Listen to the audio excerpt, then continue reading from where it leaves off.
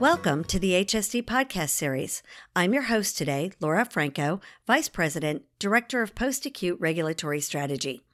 Today I'm joined again by Jennifer Lamb, RN, MBA, and mock surveyor for Life Care Services.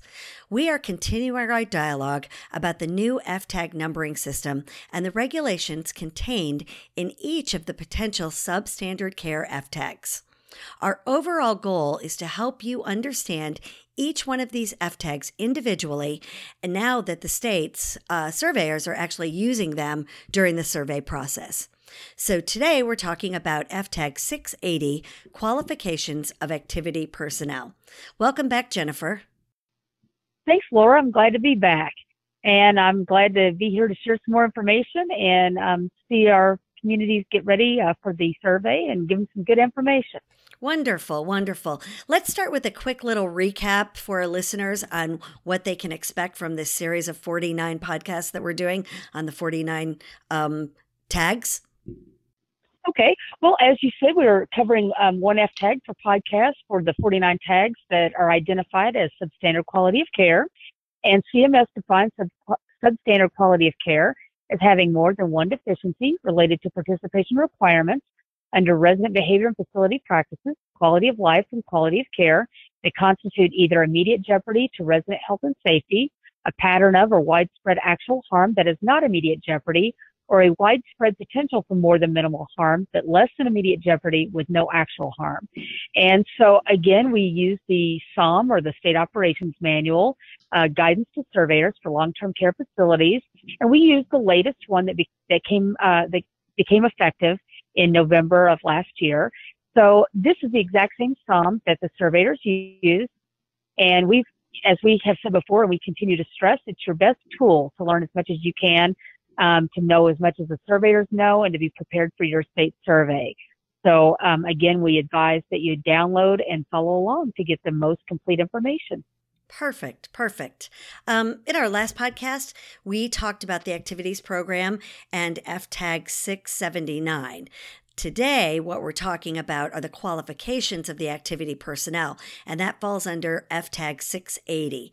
And in the former tags, that was actually FTAG 249.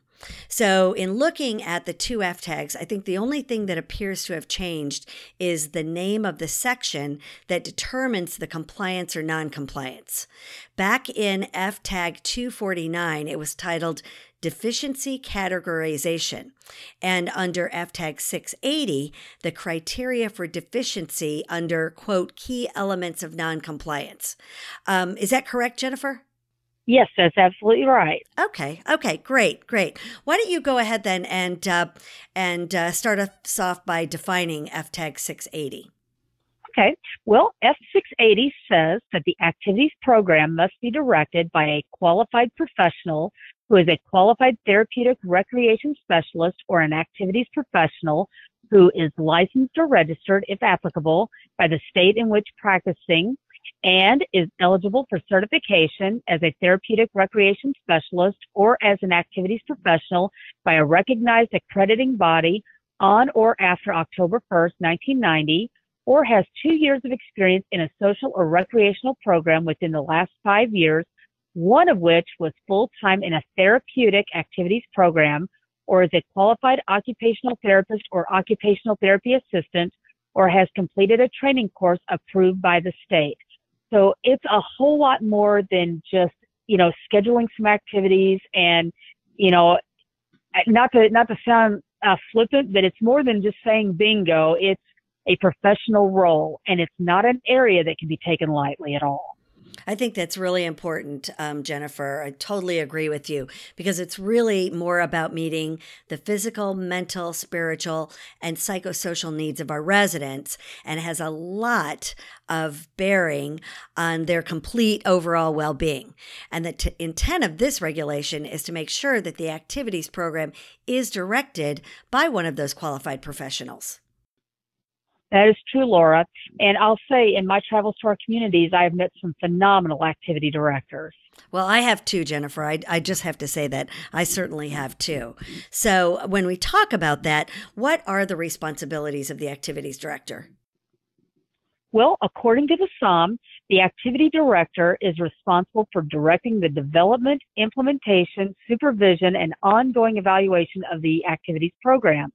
Now, this includes the completion and or directing and delegating of the completion of the activities component of the comprehensive assessment, and contributing to and or directing, delegating to the contribution of the comprehensive care plan goals and approaches that are individualized to match the skills, abilities, and interests and preferences of each resident.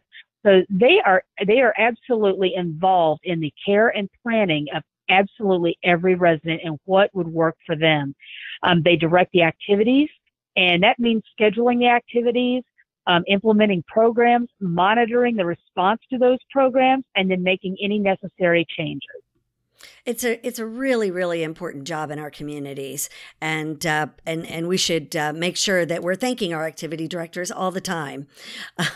So what are the key elements? I mean, how would we be cited on F680? What would constitute us being cited for that? Okay, well, to cite deficient practice at F680, the surveyor's investigation will generally show that the facility failed to ensure the activities program is directed by a qualified professional. And it's the same things that I mentioned up above in the definition, that they're going to make sure, is that qualified professional licensed or registered if it's applicable? Is that professional eligible for certification as a therapeutic recreation specialist, or as an activities professional by a recognized accrediting body on or after October 1st, 1990? Have they had that 2 years of experience in a social or recreational program within the last 5 years? One of which would be full-time in a therapeutic activities program. Is this professional a qualified occupational therapist or occupational therapy assistant, or have they completed a training course?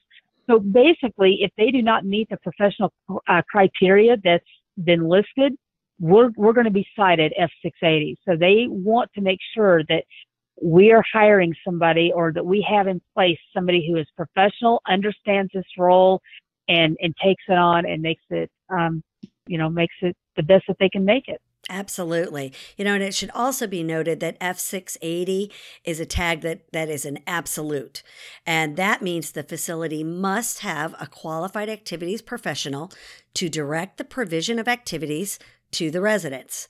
And if thus it is cited if the facility is non-compliant with regulation, whether or not there have been any negative outcomes. So that's what I mean by absolute. It's not about the outcomes, it's about being compliant with the qualifications of that professional. Exactly. So in order to provide for the needs of our residents, we have to have an activities director with those professional credentials. Wonderful, wonderful. Well, this has been a short and sweet conversation today, Jennifer, as we discuss FTAG 680. So I'd like to thank you, and I would like to thank our listeners as we continue to explore each of the 49 substandard care, quality of care FTAGs. And Jennifer, I look forward to our next discussion. Yes, the next time we get together, Laura, we're going to talk about, in our podcast, we're going to talk about F684, and that is quality of care, and that will start off that quality of care grouping. Super. Looking forward to it, Jennifer. So thanks, everyone, for joining us. That's all for today. Legal disclaimer. Life Care Services, LLC is not engaged in rendering legal advice. Therefore, any information provided in this podcast, although intended to be correct, is also not intended to replace or supersede the advice of your legal counsel. Also, thank you to Ben Sounds for the music provided in this podcast.